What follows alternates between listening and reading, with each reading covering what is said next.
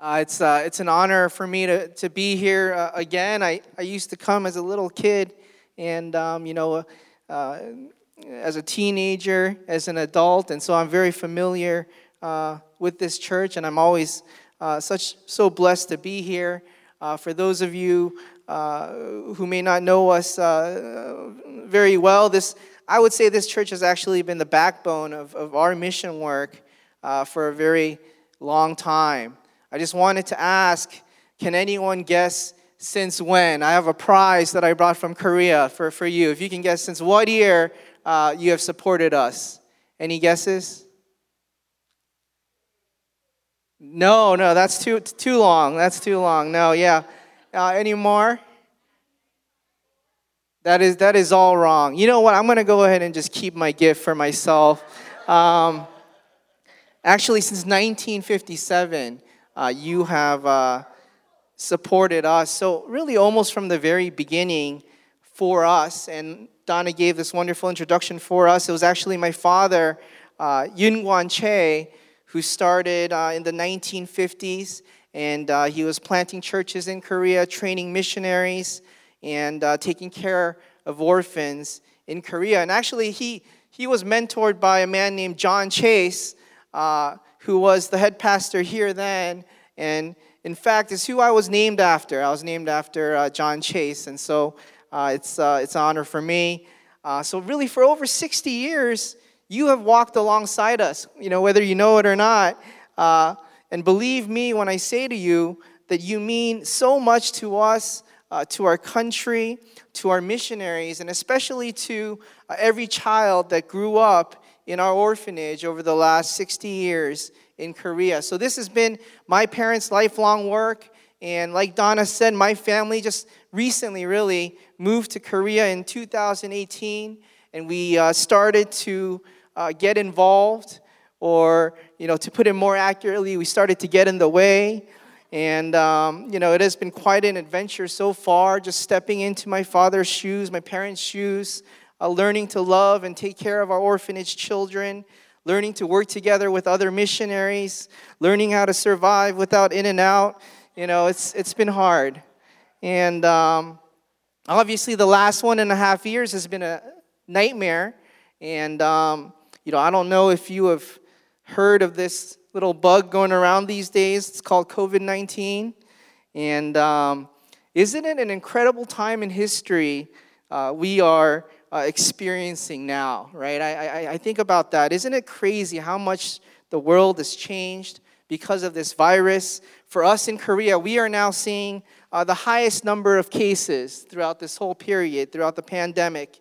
And we're under the most restrictive set of regulations, which forbids any group gatherings of more than 2 people after 6 p.m. You can't go to a restaurant with more than one other person after 6 p.m. Our orphanage kids are not allowed to mingle with kids from other rooms. And so it's a very strict set of regulations we're under. So obviously we're still in the thick of it over in Korea. So I can't help but count my blessings to be able to worship with you today. God has been very good to us. And we give thanks that He has kept us safe and healthy, obviously. We give thanks that He has sustained our missionaries, many of whom, and maybe some of your other missionaries too, have considered giving up during this trying time. Many of whom who find themselves still to this day displaced from their mission fields, unable to go back, and they're locked out. And I partner with one of our missionaries to China, actually believes that he will never be allowed back. Right, that's what he believes, as China was already expelling hundreds of missionaries even before COVID. And so this man used to run a tutoring center in the city of Tianjin, and he would teach sports and music, and when the opportunity allows, the gospel to Chinese college students. And he worries that he'll never see them in person again. And yet, despite his worries, he says his ministry is actually thriving.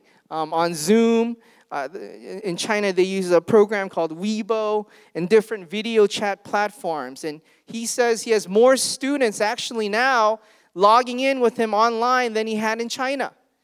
And they're more willing to meet with them because there's less risk of meeting online, less chance of getting caught.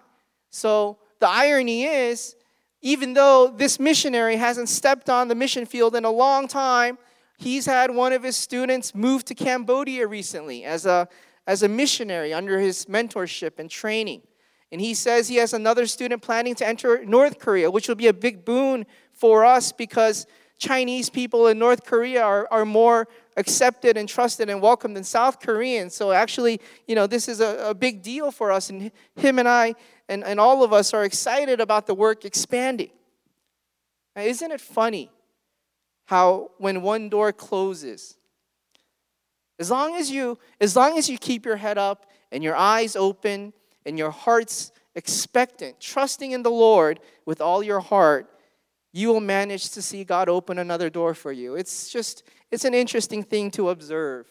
And this has really been that kind of couple years in our work. And for all of us here, I imagine, as we adjust to this new normal, I wanted to share with you a passage this morning. It's from the book of Mark, chapter 9, verses 20 to 24. And I'd like to read it to you if that's okay. It should be a familiar story of Jesus healing a little boy. A boy who was possessed by an evil spirit, the Bible says. And he was suffering from severe seizures. And this story it really spoke to me this year because my dad has actually had some seizure issues recently. And I know how helpless one can feel having someone you love go through that, right? Especially if you don't know what's causing it. And it is this boy's father who you can imagine after many years of taking care of his boy, probably worn out from seeking a cure for so long to no avail, almost about to give up. And he finally hears about this rabbi named Jesus who was going around miraculously healing people. And so almost as a last resort, he brings his boy to where Jesus is. And Jesus is not there yet. Jesus was a little busy. I'm sure you know the story. He was on a mountain. He was getting transfigured on a nearby mountain. Another story for another day. But eventually, Jesus comes down, and he finds that his disciples are circled up around this boy, desperately trying to drive out this evil spirit from this boy, but failing. Oh, this demon is a stubborn one, they think. They get more frustrated, they get confused. Note that Jesus is not even there yet, and they already begin to question whether anyone could ever heal this boy, whether this boy could be healed. We do that too, don't we? When things don't go our way, when we run into obstacles we can't overcome ourselves, we jump to that conclusion, don't we? Sometimes we assume since we can't do it, that it is impossible. We begin to attribute our limitations to God, and we begin to attribute our ineptness to His ineptness. So what happens in the story at this point? Take a wild guess. Let me read from verse 20 on. It says, so they brought him, the boy, and when the spirit saw Jesus, it immediately threw the boy into a convulsion. And he fell to the ground and rolled around, foaming at the mouth. So Jesus asked the boy's father, how long has he been like this? From childhood, the father answered. It has often thrown him into fire or water to kill him. But if you can't do anything, take pity on us and help us. I hope you feel the father's pain in this desperate request for pity. If you can, said Jesus, everything is possible for him who believes. And immediately the boy's father exclaimed, I do believe, help me overcome my unbelief.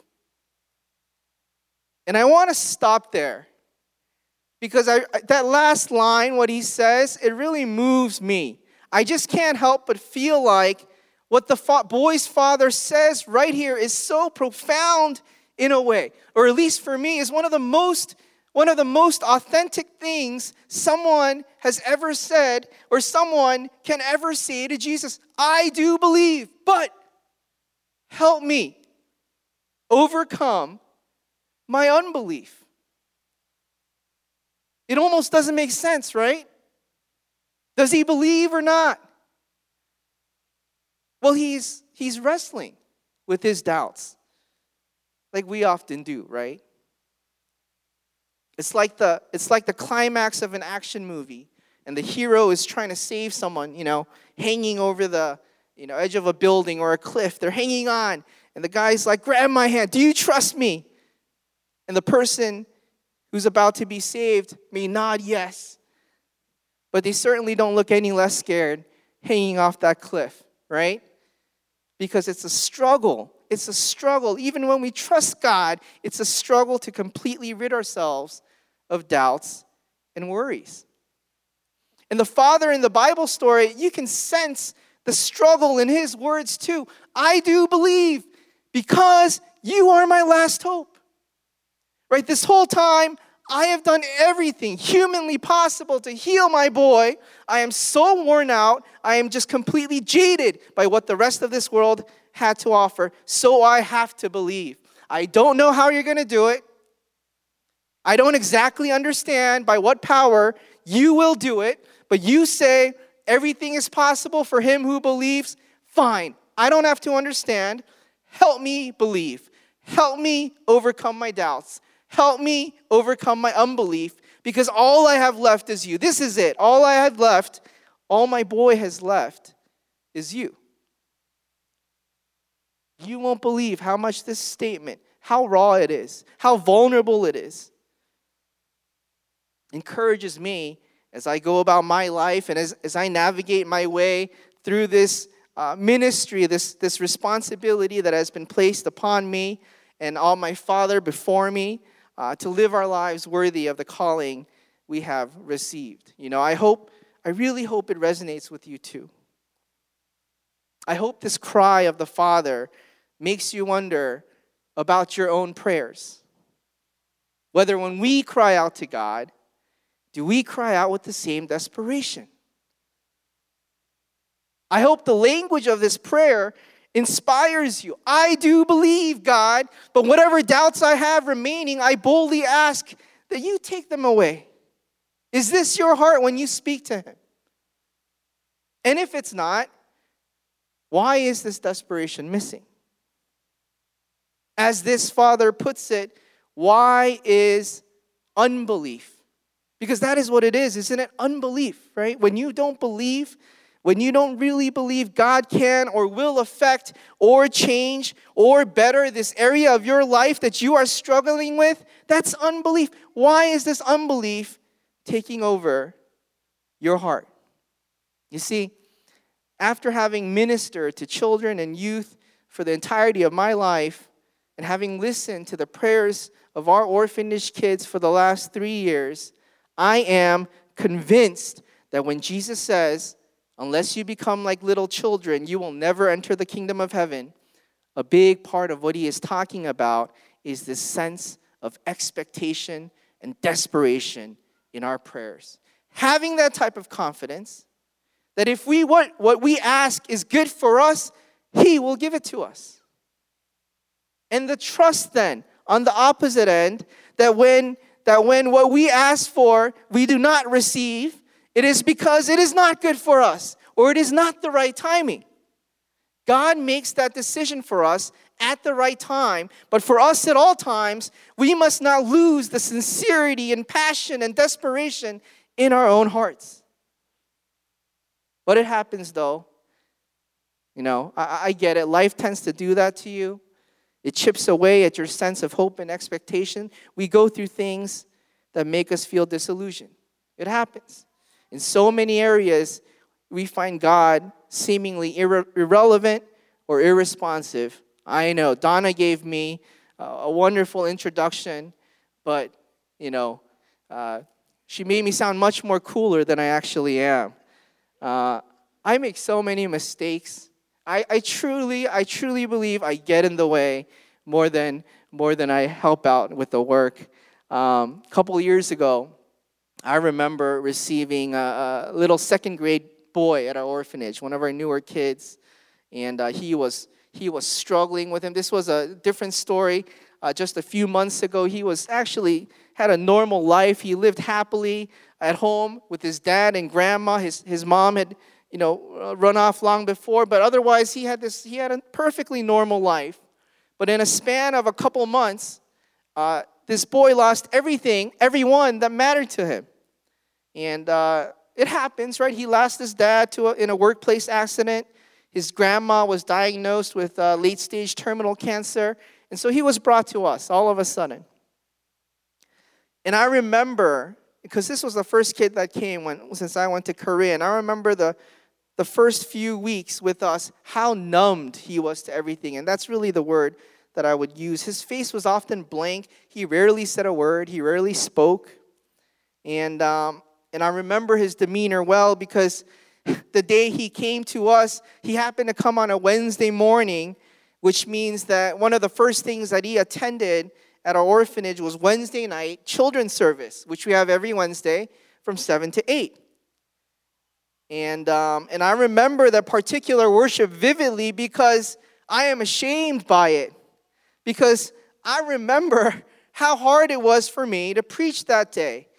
You can always preach, but to put authentic passion into my words, to really mean it. I had written my sermon already on 1 Thessalonians 5:16. Rejoice always, pray continually, give thanks in all circumstances. But I felt like my points would ring hollow to this boy after the trauma he just experienced. And I felt so bad about it that even as I was preaching, I considered cutting the sermon short. I really wanted to get out of there. It's not my proudest moment of faith. I felt so bad about it. I feel so bad about it to this day. But for the sake of illustration, I share it with you. What was happening in my heart in that moment? I was letting the unbelief take over, you see. That God cannot change this. The doubts were taking over my heart and mind. And the world had conditioned me to believe that these things could not be changed. Another mistake I made. A couple months ago, I let my unbelief take over again. One day, our in-house counselor asked to have a word with me. I hired her, right? I interviewed her, and she took me into the back room, and she proceeded to tell me that I had made a horrible mistake with one of the children. That's what she said in Korean. Believe me, as a director, the last thing you want to hear from a staff member is, you made a horrible mistake. I said, what did I do now? And she made me recall an incident that occurred 3 years ago.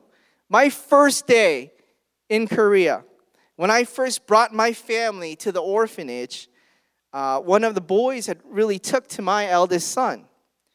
And they were having so much fun together that I jokingly told the boy that my son was his long-lost brother. I don't know. I hear the gasps. Now I'm really worried. It was a joke. I don't know. It was just a comment on how well they were getting along. I meant it like brothers in Christ, Whatever. It turns out it was not a good joke. Little did I know that this remark would be etched into this boy's mind to this day. Right? Little did I know that affection would not be all this boy would feel towards my son, and that he would start to develop a sense of envy as well. And little did I know that a seed of doubt and pessimism would be planted in his heart, and that now, this year, 3 years later, he would begin to wonder why his brother got to live with me in my home while he was left with the other children of the orphanage. And he would share that with the counselor, and I should have known better, but I don't know. I do that a lot. A thought occurs, my mouth just goes with it. I can't take it back. It's already out. Mistake was made. So, not too long ago, a couple of weeks, before I came here, I ended up having to talk to him, and to tell him that him and my son are not actually long-lost brothers, that we are not his biological family. And, he took it okay, but it was a painful conversation for me. I made this mistake on my very first day in Korea. Here I am to change the world and lead everyone to Jesus, and that's what I did. Off the car from the airport. And I didn't even have a clue until the counselor brought it up this year. And so what do you think about that, church? This is who you sent off as a missionary to Korea, as a caretaker of orphans. Do you not regret your decision now? You should.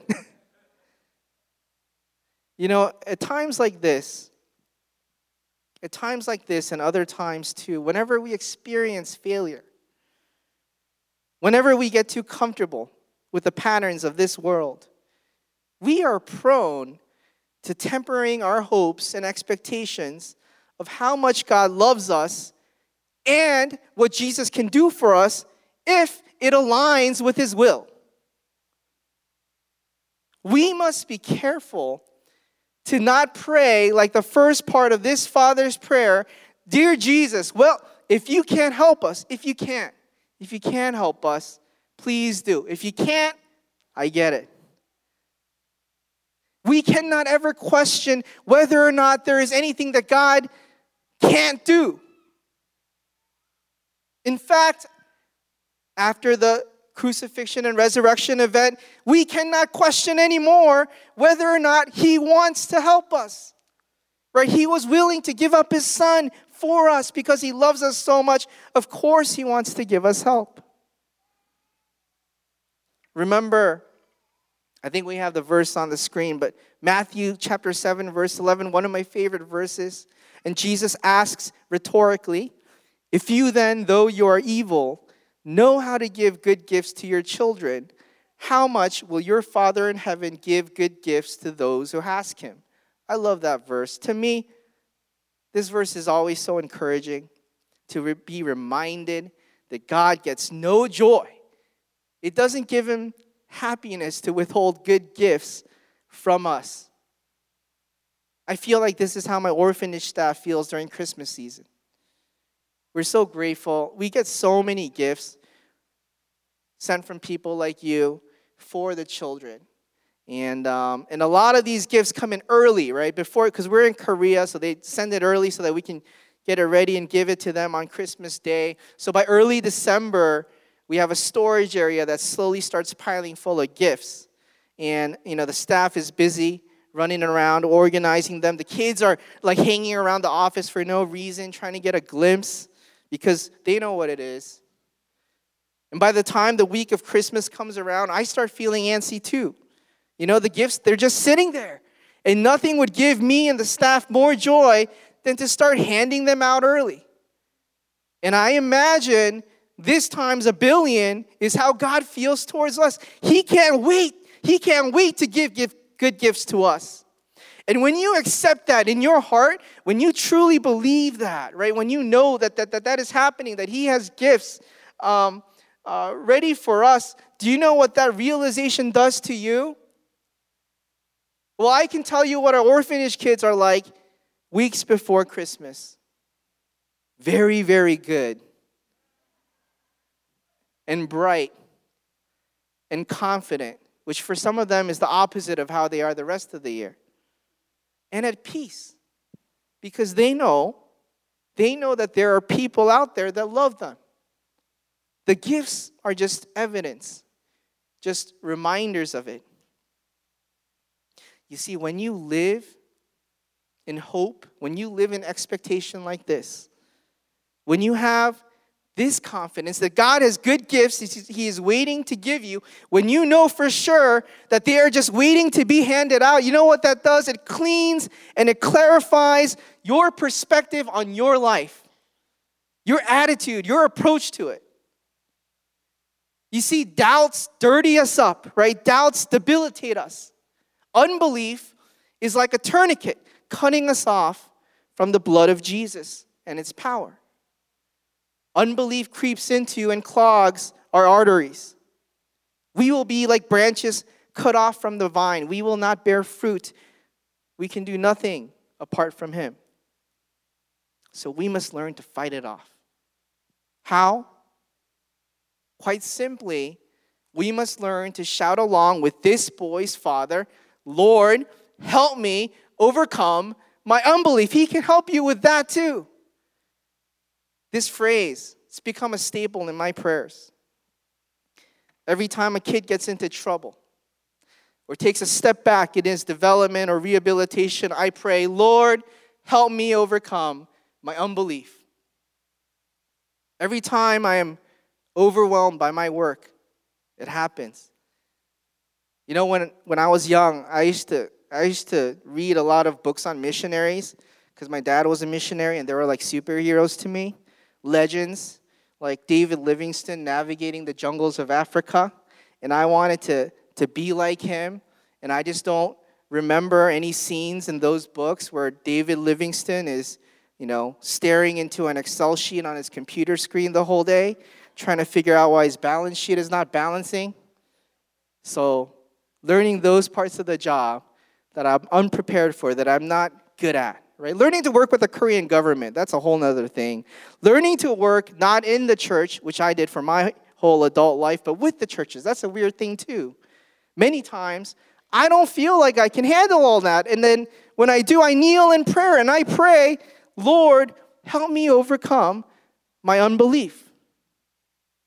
Whenever I can't sense the Spirit moving, whenever I feel like the children's hearts are closed off from the Word, whenever I speak to incredibly discouraged missionaries, which are many in the world we live in today, whenever I feel incompetent, whenever I feel inadequate as a child of God, whenever I am in fear of the future, I pray, Lord, help me overcome my unbelief.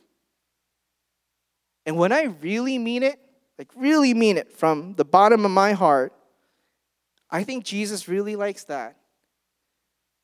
That I'm being honest with Him and that I am clinging on to Him in this way. After all, who doesn't love it when their children do that? My father, he's 90, I think. Despite his age and his health, he still manages to find time to spend time in the orphanage baby room every day, precisely because of this reason, precisely because the babies desperately cling on to him. He loves that. And it reminds him and it motivates him on why he does what he does. This is what God wants from us. He wants us to cling to Him. He wants us to be desperate. He wants us to pray desperately. Do you cry out, Lord, help me overcome my unbelief? Because going back to our passage, we can see how God responds to prayers such as this. The faith as strong as this. I'm going to read verses 25 to 29. It says, Jesus rebuked the evil spirit, you deaf and mute spirit, I command you, come out of him and never enter him again. And the spirit shrieked, convulsed him violently, and came out. And the boy looked so much like a corpse that many said, he's dead. But Jesus took him by the hand and lifted him to his feet, and he stood up. And after Jesus had gone indoors, his disciples asked him privately, why couldn't we draw it out? And he replied, this kind can come out only by prayer. I love that last part. This kind can come out only by prayer. What are some of the demons that you are wrestling with in your life? Are you sure that maybe these demons are not this same kind? The kind that can only come out by prayer? And if so, are you really wrestling with it desperately enough in prayer and in faith? Let us cry out to the Lord together at all times. Help us even in our unbelief. And as a fellow child of God, as a fellow co-worker with you in Christ, I can guarantee that that will make a tangible difference in your life as it did to mine.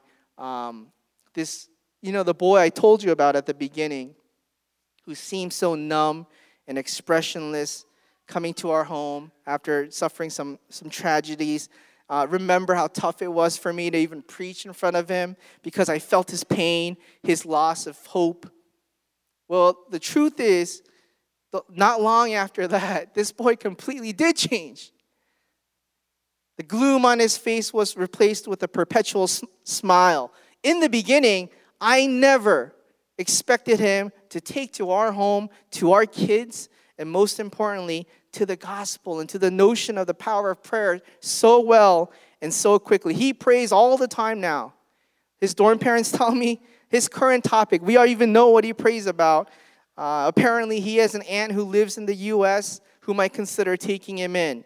And he's asking God whether it would be better for him to live with her or to continue living here, in Korea with us in our family. He's debating about those two options. This is how thoroughly he is enjoying his new life. So much so that he might rather stay here than move in with them. So much so that the other kids find it peculiar. And they remark about how, in their view, he always sees things backwards. His nickname is the backwards boy. And the others hate sharing rooms with so many other kids. This kid loves it, right? The others hate patiently waiting in line at the cafeteria. But this boy enjoys it. He says it makes mealtime less lonely. The others dread worship because they find it boring and redundant and the preacher's not too good, but he finds it interesting and new. He has never been to one before in his life. In fact, I had no need to be worried on that very first day of worship with him. How dare I be ashamed of the gospel? How dare I underestimate the gospel? Turns out he finds the gospel compelling, which is rare in kids these days. And his dorm parents tell me how aware of God he is in his daily life. That's how they explain it. They're moved by how honest his prayers are. And the other kids think of him as the backwards boy. But I think this kid is onto something really important to those of us who live by faith. From the perspective of society, when the world sees us, we are meant to see things backwards, aren't we? Why do you think the Beatitudes sound so wild to regular people, right? Blessed are the poor in spirit. Blessed are those who mourn. Blessed are the meek. It seems backwards. It seems backwards. But actually, this is the correct way to perceive things as a follower of Jesus. Backwards. Where others see failure, we see potential. Right? Where others see shame, we see the possibility of redemption. Where others see judgment, we see grace. And when others see no immediate fruit, we see eternal fruit. This is the power given to us by Jesus when we pray in faith. And this is why we do what we do. Right? This is why we feel every child deserves to be loved and cared for. And this is why we feel every person deserves to hear the good news, the gospel of Jesus Christ, and determine for themselves. They might not accept it. It's okay. Give them the opportunity to determine for themselves what the truth is. This is why we do what we do. And I know that this is why you do what you do too. I know that this is what this church is all about, what it has been all about for many, many years through the many amazing leaders and members that God has placed here.